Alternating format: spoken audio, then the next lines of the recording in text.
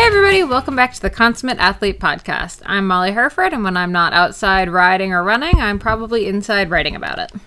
And I'm Peter Glassford. I'm a registered kinesiologist and an endurance coach. And you are here on the Consummate Athlete Podcast, where we talk to different people and athletes and people who study different types of movements and sports. And we try and pull back, things we can use in our own daily lives and the sports that we do. Awesome. Well, before we get too into today's episode, happy holidays to everyone. I hope everyone is having a fantastic holiday week, whatever that means for you, whether it means you're, home just enjoying some couple days off work, hopefully, or you're getting in some extra training, or you're in the middle of a really hectic travel week. Yeah, there's definitely means different things for different people, right? It can mean a whole lot of training off time, or it can mean, sort of the big training block around the holidays. So best of luck, whichever, and enjoy where you are. Both are good options. Mm-hmm. Yeah, so what's new with you, Peter? Well, we've gone through quite a change in climates here. I've been able to ride both on snow-covered gravel, and then now we're down in New Jersey, and it's actually like unseasonably warm. It was 10 degrees Celsius, which is what, like a 50-something? Yeah, low 50s today. In the Fahrenheit scale. And yeah, so really good riding, lots of variety in that. Couple runs, bit of strength, just doing that off-season, base season type training, and then lots of people getting ready for the new year. There's always that New Year's rush, getting ready. All of a sudden, the push is on. So it's funny. I was talking to a registered dietitian friend of mine, and she was kind of bemoaning how slow the month of December was, and I was laughing about it a bit because I feel like that's such a cliche, but it's so accurate. Everyone kind of like takes December off of, talking to a dietitian or something, because you don't really want to hear that during the holidays you should be cutting down on the wine and the sugar and stuff. But I was like, don't worry, I'm pretty sure on January 1st it's gonna pick up. Yeah, I guess so. For better or worse, I guess, it's sort of the cycle of things. Well, and speaking of hashtag New Year, New Me, we actually have just relaunched our Healthy Habits email list. Yeah, we've sort of refined and touched it up and taken some feedback and updated it, I guess, as well. Yeah, so we've gone from kind of where you'd get a week of 8 emails, or I guess a week and a day of 8 emails that were all about different really high-level, big, overarching habits that you could do and change to really increase, the efficacy of your training, to basically make training work better, more or less. And we ended up boiling it down because, frankly, there's just so much information in that initial one that we did a couple years back.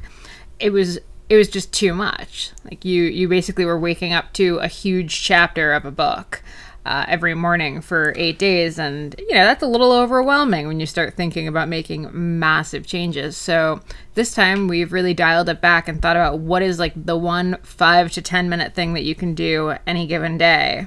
Well, and I almost think about it as, we've sort of proposed, I don't know if there's 7 things exactly, but there's 7 days where we sort of propose for 5 minutes trying something, right? And you don't even have to commit to doing it super long term, but you hopefully find a couple things that will be of use and maybe will be sort of those dominoes, not to be cliche, but dominoes that sort of turn into the habits, the training, the lifestyle, the diet or whatever you are trying to make change on. Mm-hmm.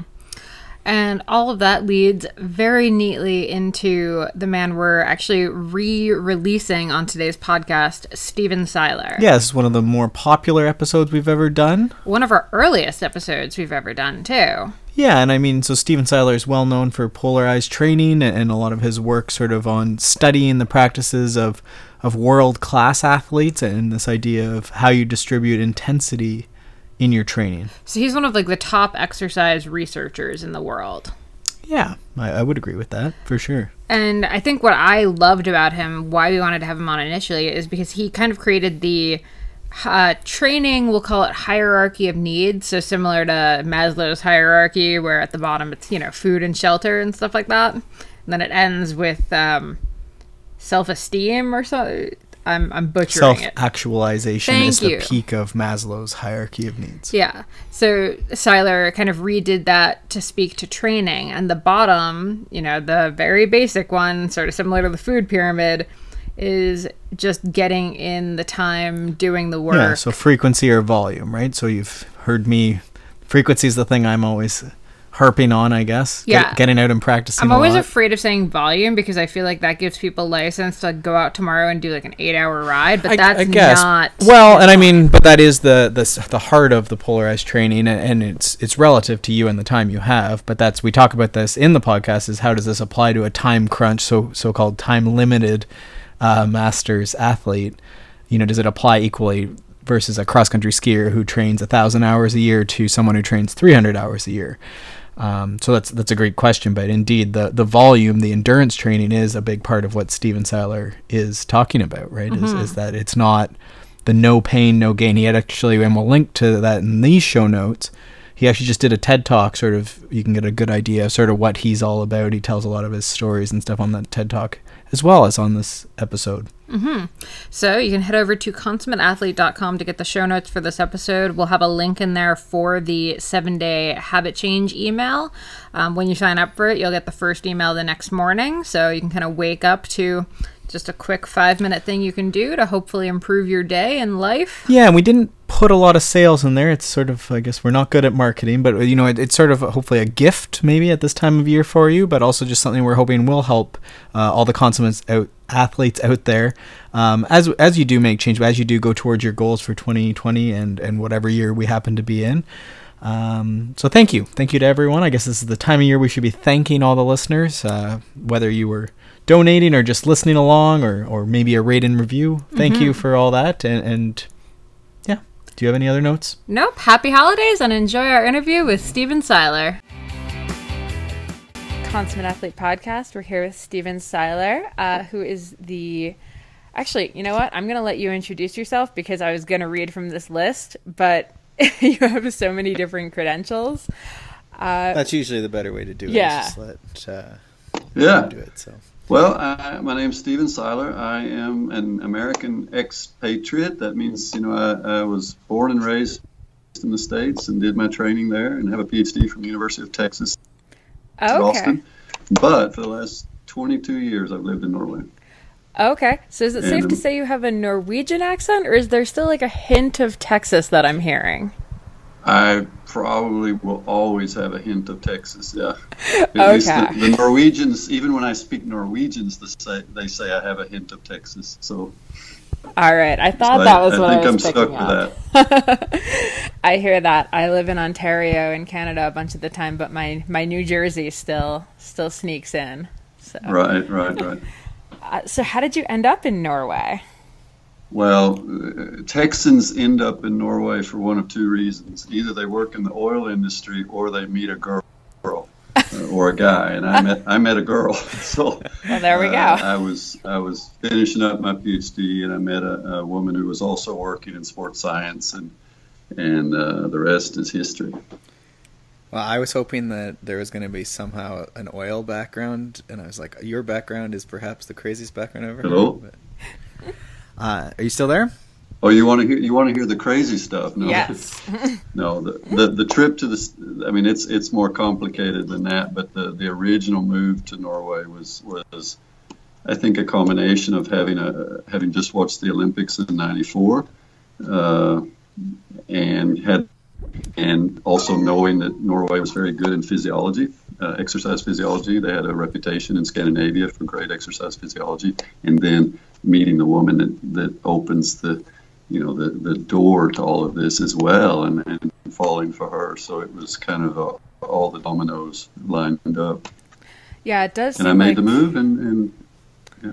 Nice. It does seem like a lot of the good sports science is coming out of Europe. You don't really see a ton of it in the States. Is that fair, or is that just my bias? I think it is kind of fair.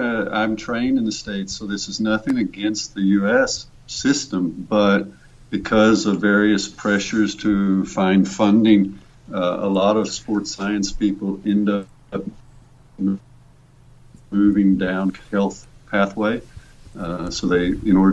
Anyway, so what got you interested in sports science? Are you an athlete yourself? That's a great question. Well, my interest in sports science dates way back. I loved two things when I was a kid. I loved sports and I loved science, but they were very separate parts of my life. Mm-hmm. And so I had a laboratory under the stairs as a 10-year-old, where I had a microscope and chemistry equipment and things I'd gotten from my uncle that taught science.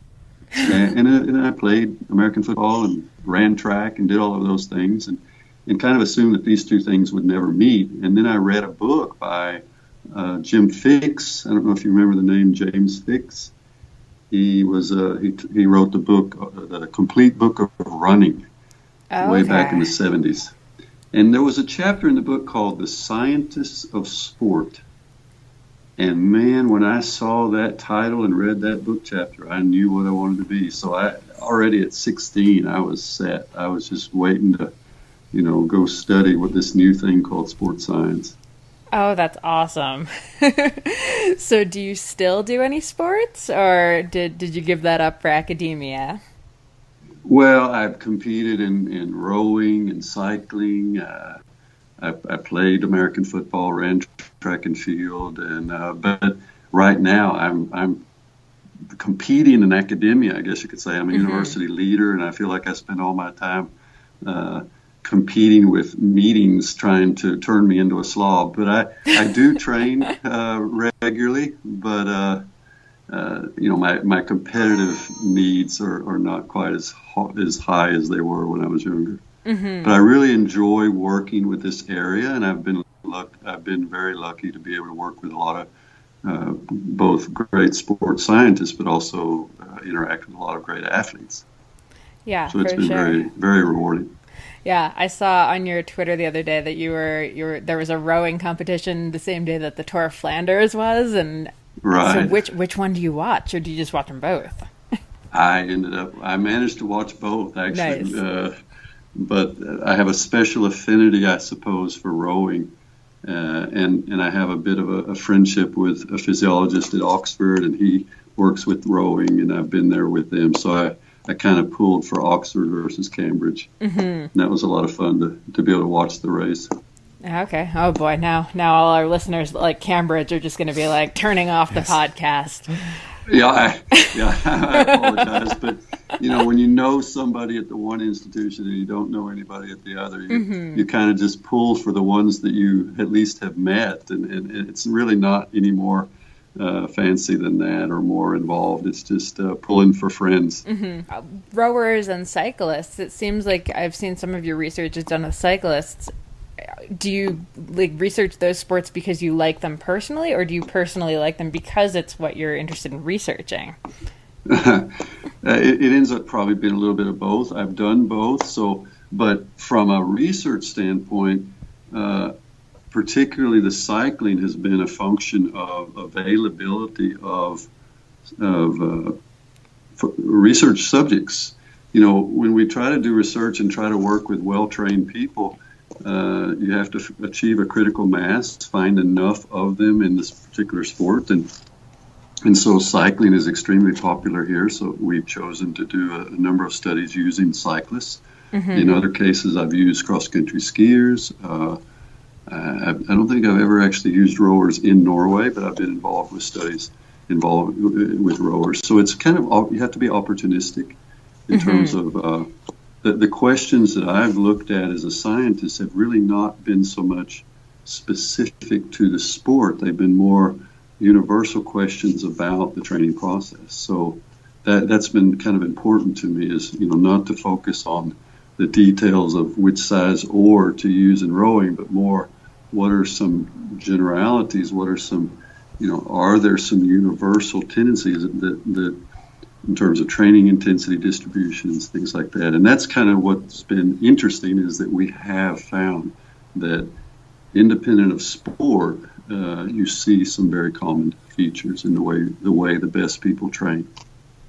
Yeah, absolutely. And so speaking of the best people, one of the big things that we talk about for the Consummate Athlete podcast is that, elite and amateur athletes obviously have some different restrictions and everything. So, when you're looking at your studies, could you speak to sort of the difference between studying elite athletes versus studying, your amateur and kind of casual athletes?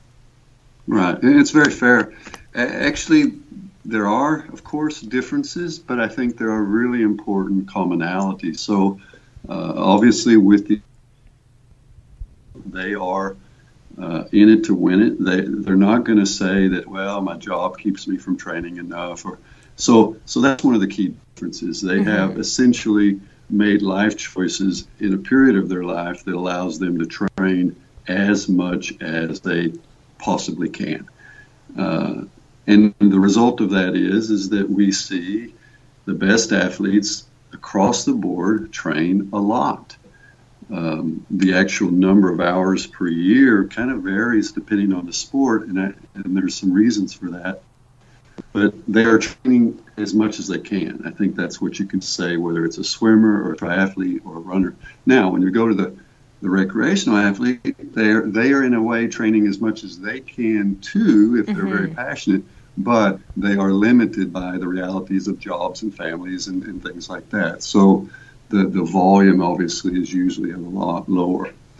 But what we've seen, I started looking at the very well trained, and we saw a certain intensity distribution, and you've probably heard of this 80-20 distribution. I wrote about that way back in 2004, and then we called it Polarized and in 2006. And so since then, those terms have been used a lot. But it turns out that recreational athletes almost need that mindset even more, because if you're an elite athlete and you're training 20 hours a week as a cyclist, you kind of naturally distribute your training in a way that keeps you healthy.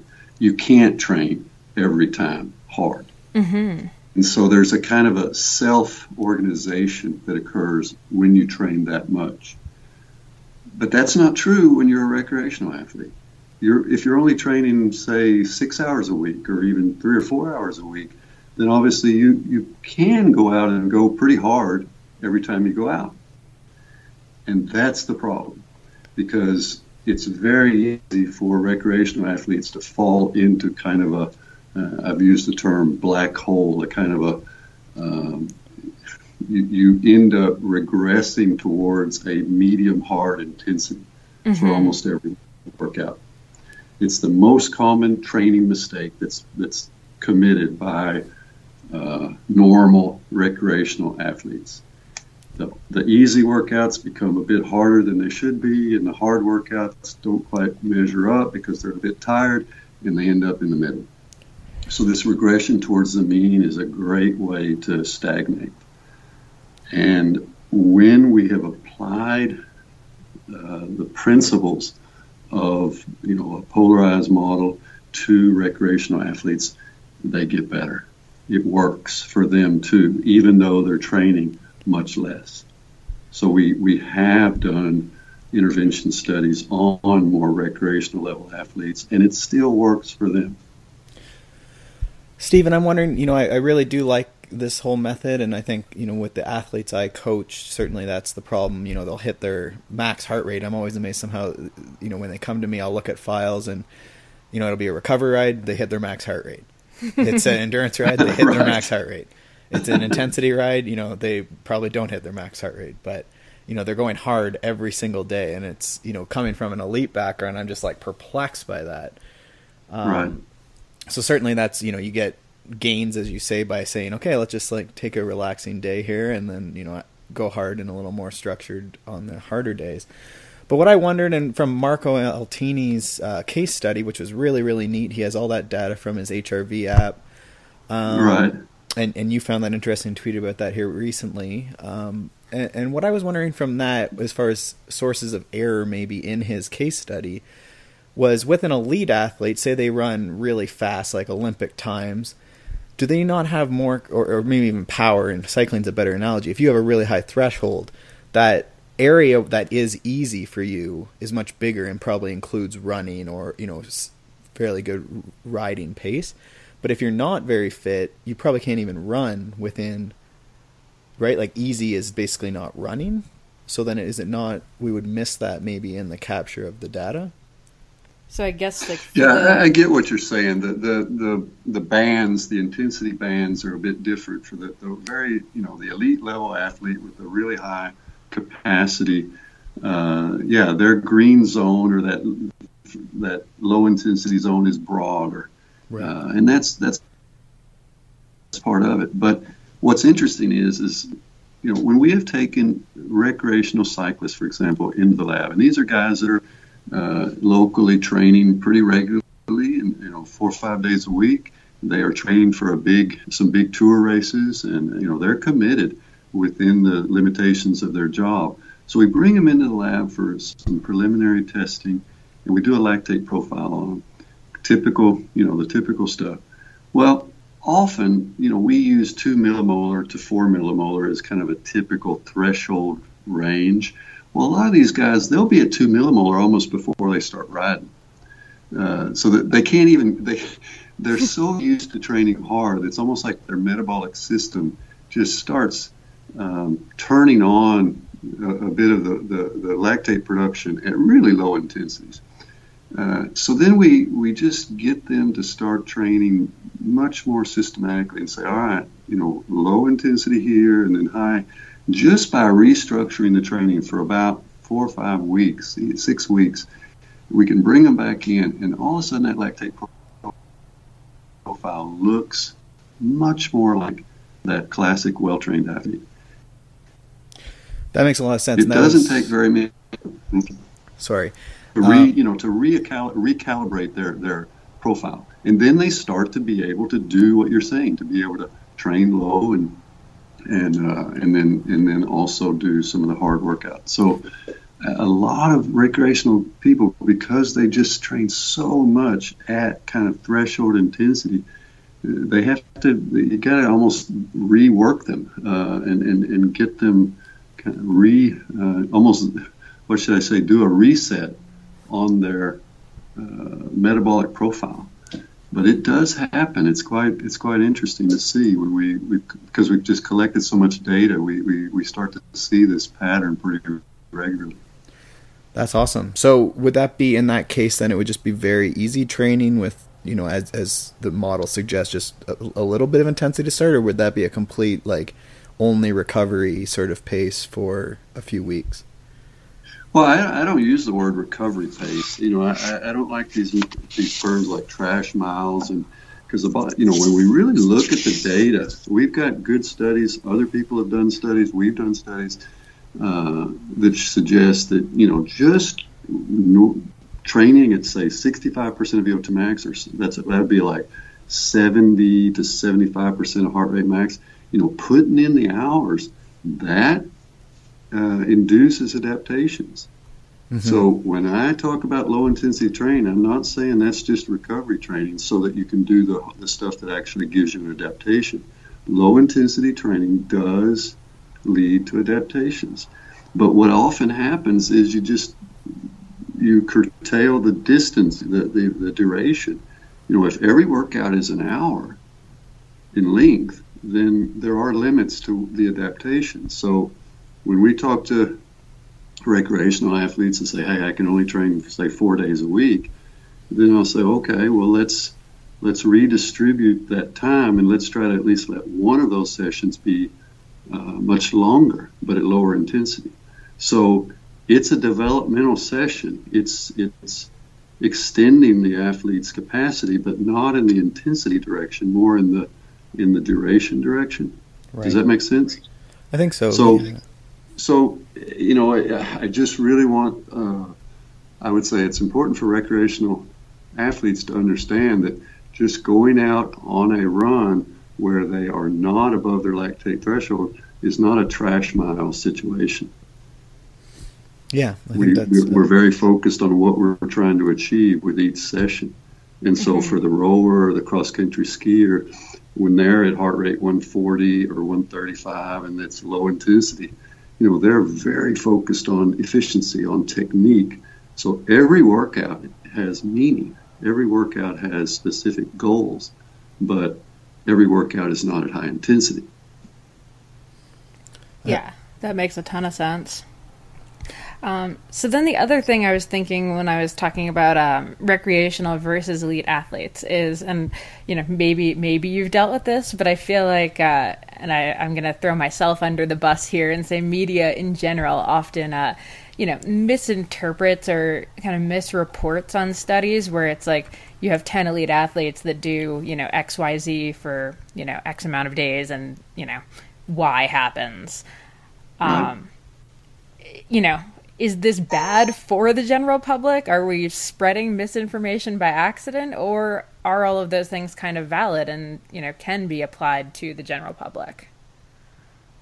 Well, yeah, it's kind of, there's probably a bit of a science answer I have to give and say it depends. It depends a bit on, the study, the specific conclusions they're extracting from the data. So I don't want to put all scientists under the bus either. But there are times when we get overzealous. We want to sell our results, and so that's a danger we all have to be sensitive to that work with trying to convert science to practice. And I think that's one of the reasons why, I guess in my research, I've really tried to pay homage to coaches, to the athletes themselves, and try to look at things from their perspective and generate hypotheses based on, their actual behavior. Because athletes are experimental.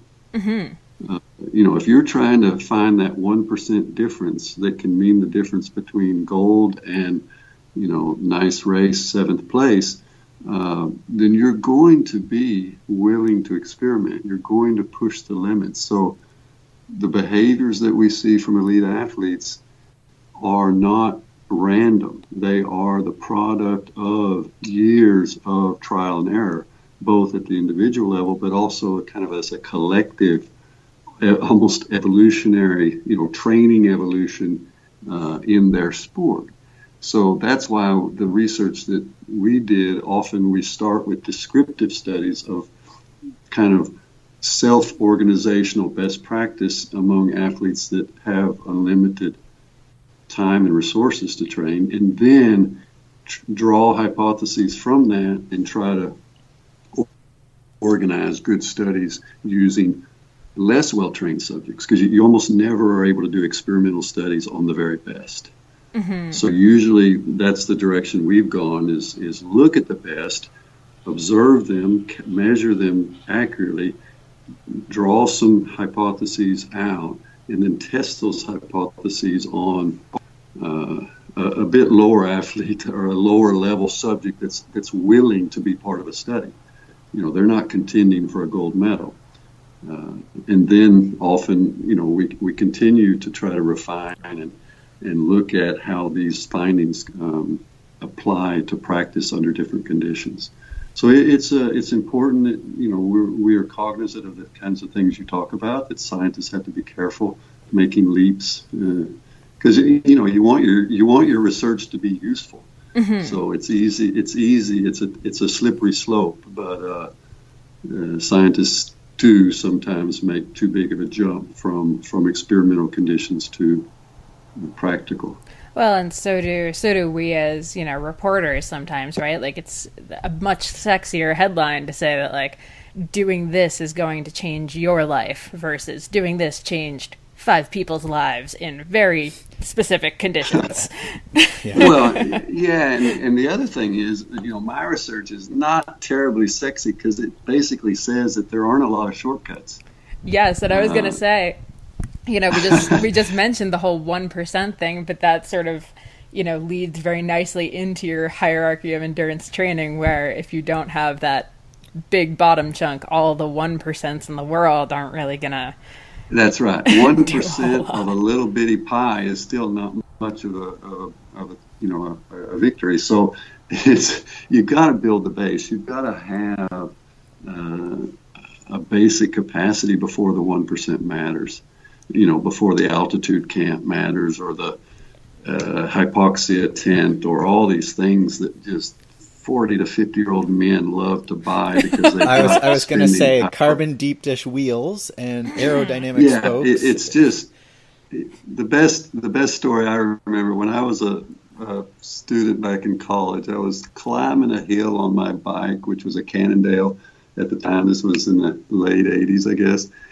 And I was happy with my Cannondale. And then I came upon another fella, and I pulled up beside him on the hill, so I was able to chase him down, and he had a fancy carbon bike. And this was in the 80s, so this was very new. It was a Panasonic carbon frame, and we ended up talking, and he asked me, well, do you want to try it out? And I said, no, I would never be able to afford it. And besides, I caught you anyway.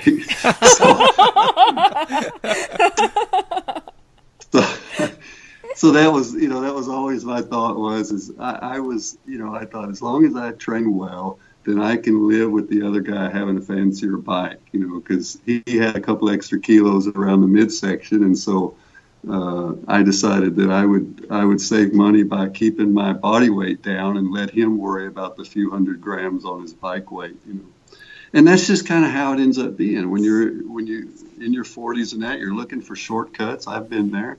You're looking for magic, and it's easy to be caught up in the hype. With whatever the journalist throws out there or the media throws out there as the newest cool training method or technology, and it almost never lives up to the hype.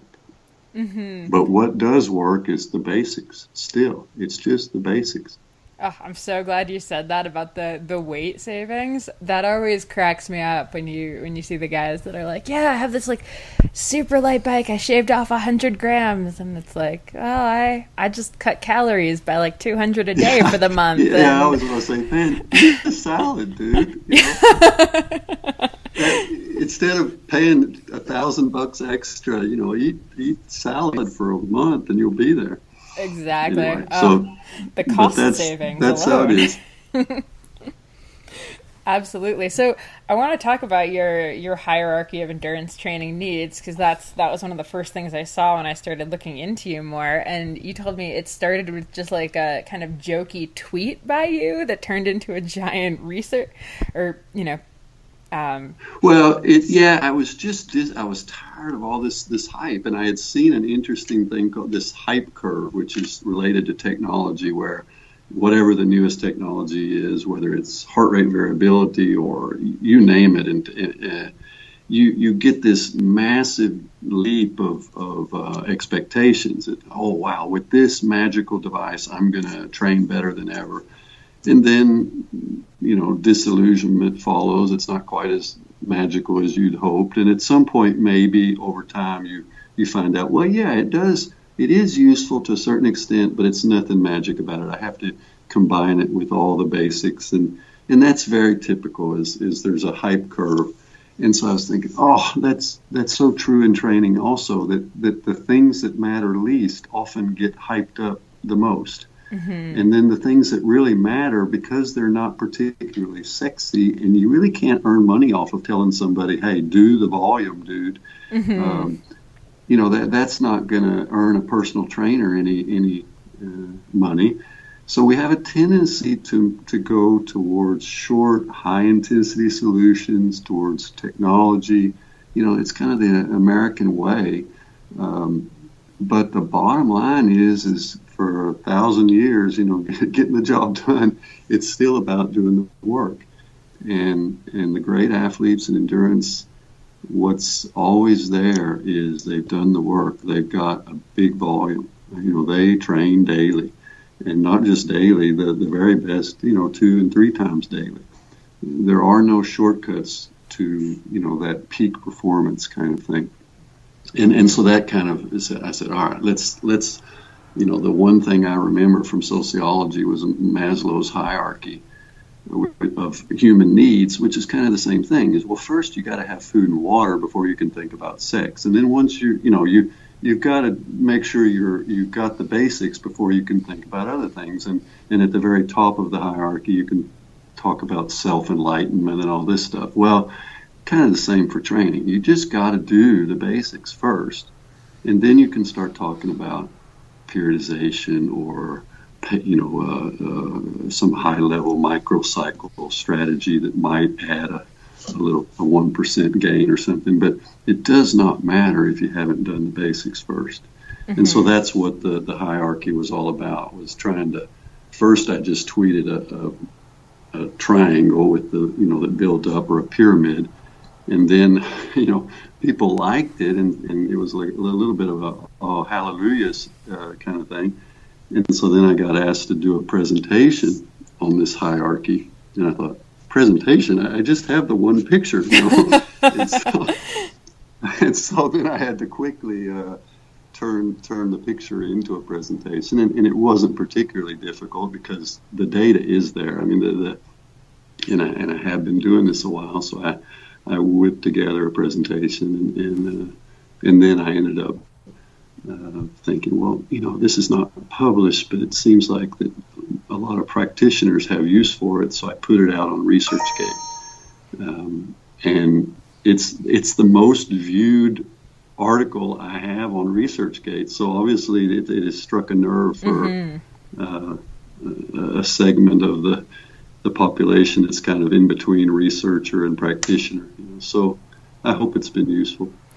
I think so. I mean, I'd say even from like a coaching standpoint, it's sort of a nice thing to be able to show athletes and sort of really simply explain the concept of like, no, like this is what really matters, and we can get to these points, but we got to get that bottom part first. Yeah, it's so frustrating. And some of the higher order, if you take the hierarchy, some of the higher order practices like altitude training or heat acclimation or things like that, they also have a certain element of risk. Mm-hmm. So you need to consider risk and reward. So when we send even elite athletes to altitude camps, it's a cost benefit analysis that you have to do, because not all athletes respond well. If you have a toothache or any kind of inflammation in your body when you go to altitude, it can really be a negative result. Mm-hmm. So there's all these details, and the average person just probably shouldn't worry about it. They should focus again on the low cost, high benefit practice, and then if all of that is done really well, and they're competing in the Masters National Championships, and they've got the cash, and they want to do an altitude camp, then more power to them. But it's probably not going to be decisive. Yeah, it reminds me, I always come back to, are you familiar with Dan John? He's a strength coach, but is really well spoken, and he has a concept called bus bench versus park bench sort of workouts, and he talks about how most people should just spend their time on sort of park bench workouts, which is just what you're talking about. Like, you're not really super concerned about, what time the bus is coming, or, that sort of stuff. Okay. So, and then the concept is that, trying to figure out what's the bus bench in the park. Yeah, exactly. So then your bus bench is like that 1 week or 1 month of the year when you're really, driving it, whether that's the taper or just a little more high intensity, the sport specific sort of training you're talking about. Right. And his theory was that like it's the consistency over time and just taking care of those basics, and it's not sexy. It's just you're sitting in the park feeding the birds or whatever you're doing, right? And right. Yeah, that's a good analogy. In Norway, they talk about making the cake versus eating the cake. And making the cake is that daily grind. You're building the machine. Right. And eating the cake are those high intensity sessions. You actually, and the analogy basically is you can't just eat cake. You got to make the cake. And so you got to have that balance right. And most workouts should be about building the platform, building the capacity. And then every once in a while, you're going to do some of these workouts that extend your ability, that really push your limits. And if you have that base, then those are going to be better absorbed by the body, those really tough sessions. So that's one of the things you see really well-trained athletes. It always amazes me. I know physiologically that when they cross the finish line, I know they're at heart rate max, their blood lactates are high. I know that they have all those same maximal physiological outputs, but yet they just recover so darn fast. They can be smiling, a minute later and waving to the crowd and taking a victory lap. Whereas those of us who are not so well trained, we're lying in a fetal position on the side of the road, because we just don't recover as fast. We just don't have that amazing base that they have through training they're training twice a day, every day. They almost need a training session before the race that day. I was just watching the World Championships in cross country skiing, and they interviewed the skiers, and they're literally, those guys are so well trained. They're doing morning workouts before the race that afternoon because they just they're so used to it. They need to keep their body going. So that's different than most of us who are training 4 or 5 days a week, once a day. It's really fascinating. They have built their machinery, and they absorb. In that way, they can absorb these high-intensity workouts. But we can learn from them. We don't go where they go completely, but we can learn from them. And what we learn is that, hey, if I build the base, if I do some of those longer workouts, it gives me a platform for being able to do a better quality high-intensity session. I wonder with the base and sort of just the generalized the making of the cake process, what is your opinion? With cross-country skiing, they do a lot of cross-training. Do you see, as far as sport-specific, do you think that a lot of that total frequency, volume of training, does it have to be sport-specific, do you think, to get the most bang for your buck? Yeah, that's a good question. I think it may not need to be, like, if we take cross-country skiing, if they can ski, they will ski. So we have to remember that part of the reason that skiers and rowers do other modalities is just because of access. It's not because it's optimal. Rowers will row and skiers will ski if they have access to rowing and skiing conditions. But with global warming and all these things, the reality is that they don't have access. Even in Norway, they don't have access to snow all the time. So, yeah, they do other modalities, but they still seek specificity. For example, the skiers, when they run, will tend to run more on hilly terrain. They'll run slower, but they'll use the hills to moderate their workload. They're not going to do track sessions, for example. So they're more specific. They're always seeking specificity or transfer. Or if when they do a lot of roller skiing, for example. So there is specificity in that so-called cross training you're talking about. The rowers, the same way. They're not gonna go too far away from the basic muscle groups that they want to train for their sport. So we have to be a little bit careful how far we take that cross training idea, because runners run, rowers row. That's what gets you ready to compete. Fair enough. I think that's very valid. The other thing I was just wondering, I wanted to come back to, Sufferfests and all these trainer videos and Islands of Zwift and stuff are really popular. And to me, it's Sufferfest. Yeah, you guys watch more videos than I do. I'm sorry, so I don't know all of these things. Oh, okay. So it's like indoor cycling videos and like smart trainers and stuff. So everyone's riding indoors on their bicycles, watching a TV screen, right? We're slowly becoming like the movie Avatar, or what's the cartoon one? I don't even know that Avatar was the right. No, what's the one where they're watching the screens and stuff in the cartoons? Anyhow, everyone's watching screens and not talking to each other and riding in groups and stuff. Right. But to my point, the trainer videos are very high intense, but not in the way you're talking about. More like a lactate threshold, like you're working really hard or moderately hard for an hour type thing.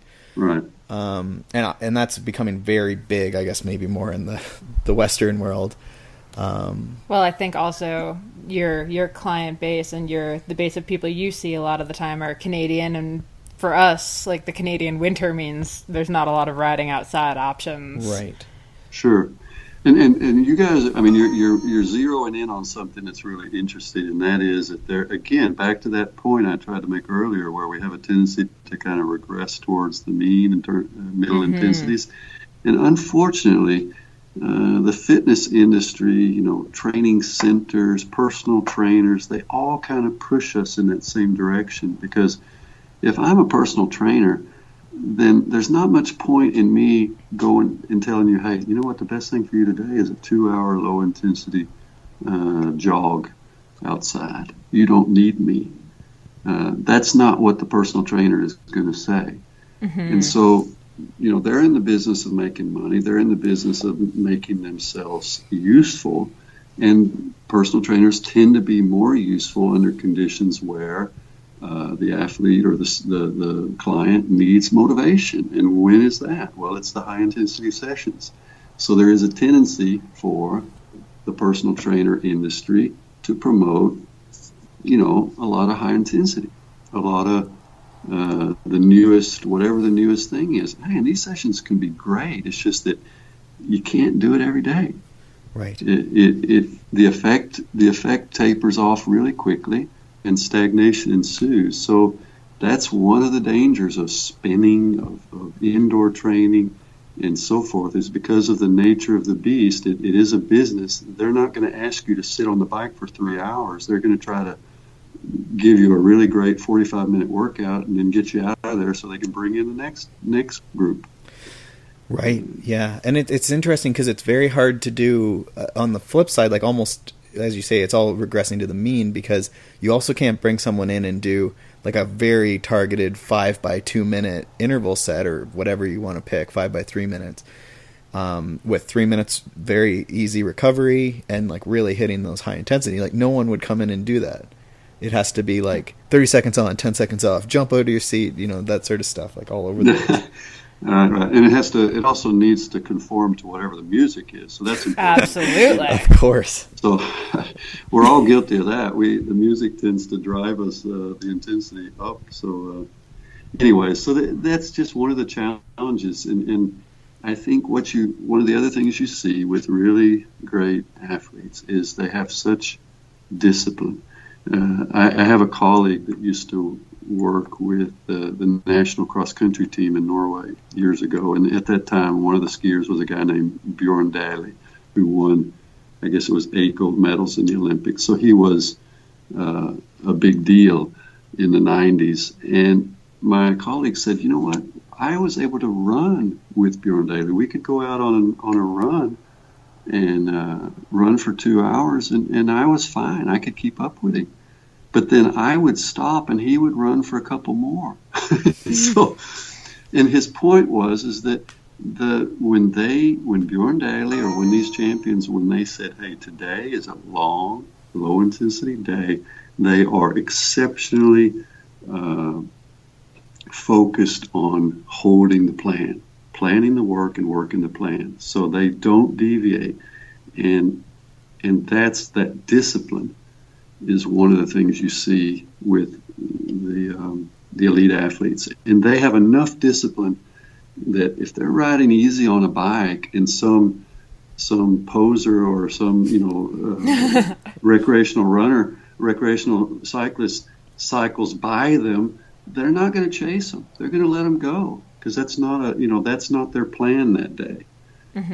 So that's one of the interesting things is when we, again, back to us 40-year-olds, we have a tendency to get into half-wheeling. We can't let someone run by us, and we are so easily sucked into a different workout than what we originally planned. Elite guys are not. They stick to their plan. They know what they're good for. They're not going to be tested. I used to work with speed skaters in the Netherlands, and I would even try to get them to deviate from the plan just to see. I would be cycling, and I would take off, and just to see if I could, draw them out. No, they didn't fall for it. They knew they could kick my ass. It wasn't a point. So So they didn't let me trick them into doing what they're, going against the training intention of that day. If it was a long ride, then they were going to just keep it low and laugh at me. And that, anyway, so that's something I think it's important to take with us as recreational athletes is plan your work your plan. Mm-hmm. Don't be suckered in. Don't be pulled into these half-wheeling contests that are so easy to get drawn into. Yeah, I'll throw or juniors whatever the equivalent under the bus of it too. is. Huh? I'm gonna throw juniors under the bus too and say that like the younger eliter athletes are also pretty guilty of the half wheeling, and I've spent a bunch of time with them in recent months. They're full of testosterone, and they want to prove themselves, and so you're definitely right. And so I think that's one of the things you'll see again is those juniors that take the step up to the next level are often the ones that have that discipline early. Mm-hmm. They know what they're out after, and they know when to make the cake and when to eat the cake. When to turn it up and when to keep the intensity where it needs to be and stick to their plan. I feel like this whole episode, I keep thinking of titles for the episode because you keep having these great one-liners, and they just keep coming. All right. Do you have any other things you want to cover as far as? I think that's pretty good. I think the last question I wanted to ask is actually just what's the coolest experiment that you've gotten to run? Like, what was the most interesting one for you personally? Oh, wow. That's tough. I don't know if cool is the right term, but I'm not sure cool is ever the right term for research. But, I was trying to make science sound really rad here. Yeah, I'm with you. That's a good one. Well, it didn't actually ever result in very much, but one time we did some studies on alpine skiers. So we were measuring oxygen consumption, blood lactate, muscle biopsies on alpine skiers racing down a mountain with a VO2 system on their back and having a punch biopsy on their thigh when they cross the finish line. That was some of the craziest research we've ever done. I don't think it actually changed alpine skiing in any reasonable way. But in terms of just the challenge of trying to do science on a mountain at minus 10 degrees C with the wind blowing and the snow in your face and that was kind of cool. I feel like as a sports scientist. I feel like if I was one of those skiers, I just wouldn't cross the finish line. I'd be climbing back up to avoid the muscle biopsy. They crossed the finish line before they got the biopsy.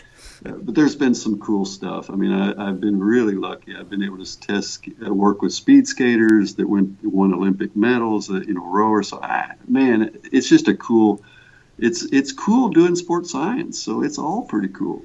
Do you think right now we're in an interesting time where we're able to capture so much data, and more some of those devices you're talking about are becoming more and more accurate and more accessible, the VO2 machines and muscle oxygen and everything else.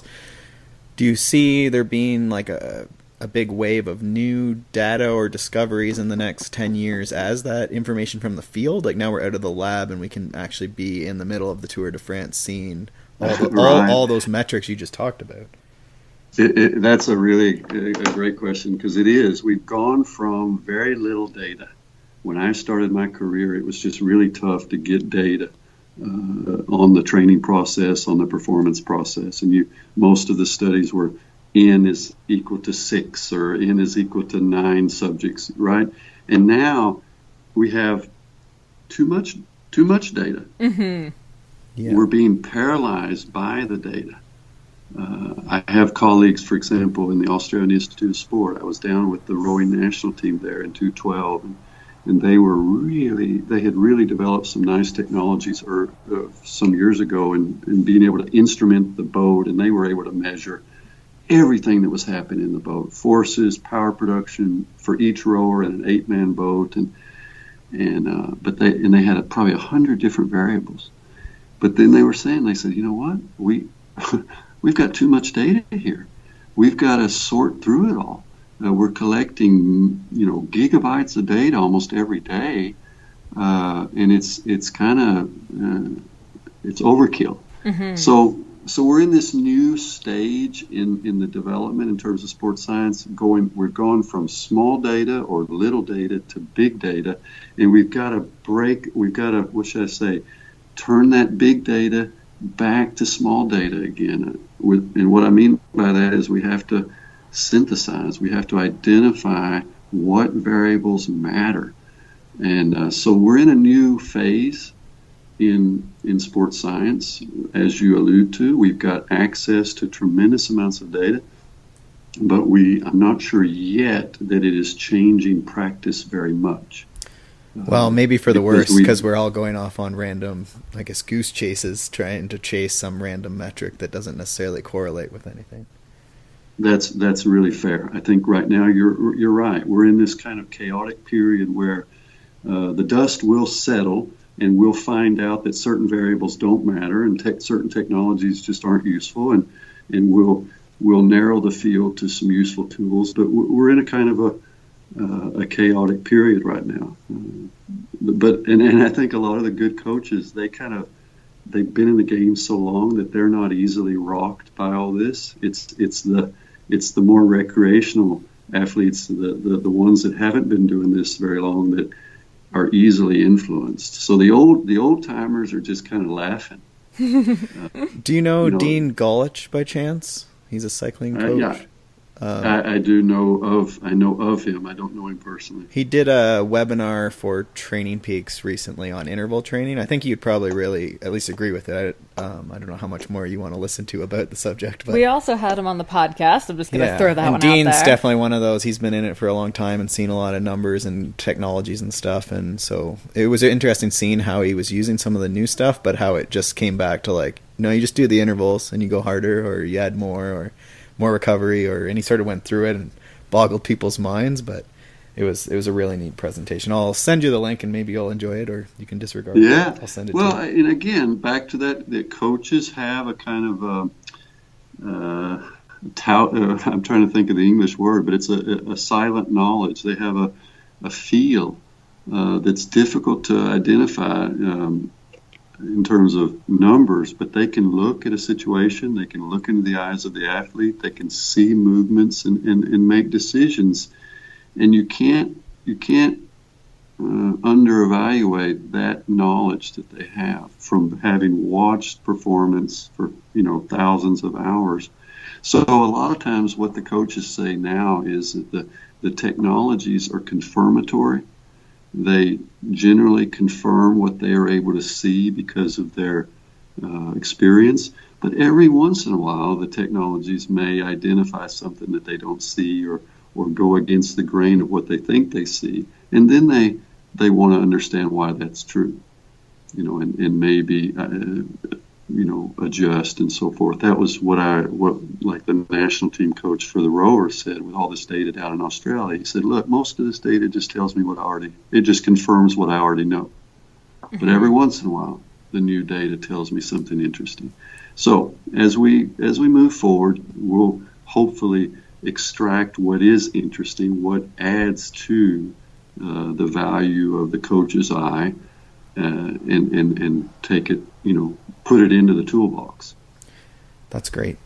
So we always like to finish up with two quick questions. One, if we wanted to sort of see books that have really influenced you and sort of read similar books, could you give us one or two sort of books that you come back to or have really influenced you? It could be anything, fiction, nonfiction, your own books, whichever. Oh man, that's a lot of books. That's a lot of choices. Malcolm Gladwell, I liked a lot of his stuff, particularly again this issue of how we know what we know, and thinking fast, thinking slow kinds of issues have been interesting to me. Chaos, way back by a guy named Glick, was interesting to me, about chaos theory and butterfly effects, because I think that really is important in training. You can have elite athletes that have chronicled everything they've done and win a world championship, and then they try to repeat exactly the same process the next year, and it doesn't work. Because, and you don't know exactly why. Something has changed. Some small variation has changed. So, understanding that small changes in the initial conditions can lead to big differences in the outcome. I learned that from reading a bit about chaos theory and so forth. So I think it's a good idea for sports people, sports scientists, to kind of go outside their comfort zone and read about other fields, whether it's psychology or whatever it might be. And sometimes you get inspired by just a different way of thinking about things. Mm-hmm. Yeah, some of Gladwell's stuff. I always talk about the one he has is broken. Is it broken windows? Broken windows in the subway, and how it decreased crime and stuff, and just how you'd never associate that. So we're on a project right now, and my one thing is just like the shoes at the door have to be lined up, and I just stick to that. And I don't know. I feel like it makes everything goes smoothly for. I don't know that that's true. I don't know, but. Well, now you're making me feel bad because I don't think my shoes are lined up at the entry of my house. If your windows aren't broken, you're basically within. So as long as your windows are in good shape. I feel like this is with apologies to Malcolm Gladwell for probably bastardized it. Probably. Yeah, I think we've definitely taken a lot of his good work out of context now. So. Well, that's a good way to end something about science and studies and stuff, is just to take it out of context and make a headline. Perfect. All right, last question. Let me also leave by saying that another thing is for people who want to read about, some of the good research in sports science and that, just because something is 50 years old or 40 years old doesn't mean it's not still relevant. So some of the really good work was done long ago, but thanks to the internet age, we tend to think that all science began around 1997. So it is worthwhile to remember that some of these classic works are just as useful today as they were back then. Mm-hmm. That's a very good point, and a lot of them you can get them pretty cheap in paper copy and really study them, and sometimes they're even marked up by smart people ahead of time. So, bonus. Yeah. So we shouldn't try to reinvent the wheel all the time.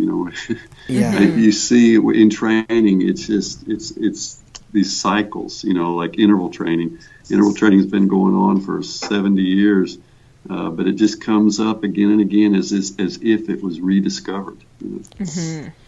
So final question is, where can people follow along? You're very active on Twitter, so we'll put all your Twitter stuff there. What's your Twitter handle? What is my Twitter handle? I think it's just Steven Seiler. It's I believe not very so, fancy. Yeah. Awesome. Any places? And I use ResearchGate, which is, I don't know if you know about ResearchGate. It's an archive. It's kind of like social media for geek scientists. It is my favorite place. Yeah, so a lot of my articles, manuscripts, and so forth are available for free there. Yeah, we'll link to that because it's got the hierarchy. Yeah, so people can see that. And that's where a bunch of your presentations and stuff are as well. Yeah, the presentations are kind of out on the internet. A lot of, like when I give talks, a lot of times nowadays they're videoed. Right. So yeah, you can find some talks on YouTube and so forth. We'll link a few of those then too. Sure. Well, that's great. Yeah. My big issue is that we make the science, that it informs practice. So you guys are one of the key links to that kind of goal, is that the science turns into something useful. Hooray! Well, thank you so much for giving us an hour of your time. I know it's very valuable, and you're doing lots of awesome stuff, so thank you so much for sitting and talking with us. All the best, I guess, in the coming months. Same to you. It was a lot of fun. Good luck with your efforts to spread science and talk about cool stuff. Awesome. Right. Thank you, Stephen. Take care. Bye. Thanks so much for tuning into the Consummate Athlete podcast. You can check out my stuff over at theoutdooredit.com or by following me on Instagram and Twitter at Molly J. Herford. And you can check out Peter's coaching, training plans, blogs, all that fun stuff over at smartathlete.ca or by following him on Twitter and Instagram at Peter Glassford. And if you want to support this show and other awesome podcasts, please check out wideanglepodium.com for show info, other podcasts, bonus content and to become a donating member so you can get all of that rad behind the scenes content and help keep shows like this on the air. And lastly, if you're enjoying this podcast and all the information that we're bringing to you every single week, do us a solid and pop into iTunes to leave us a rating and review. It takes you about 2 seconds. You can do it on your computer, you can do it on your phone, and it really helps us out. Thanks so much, and we will see you next week.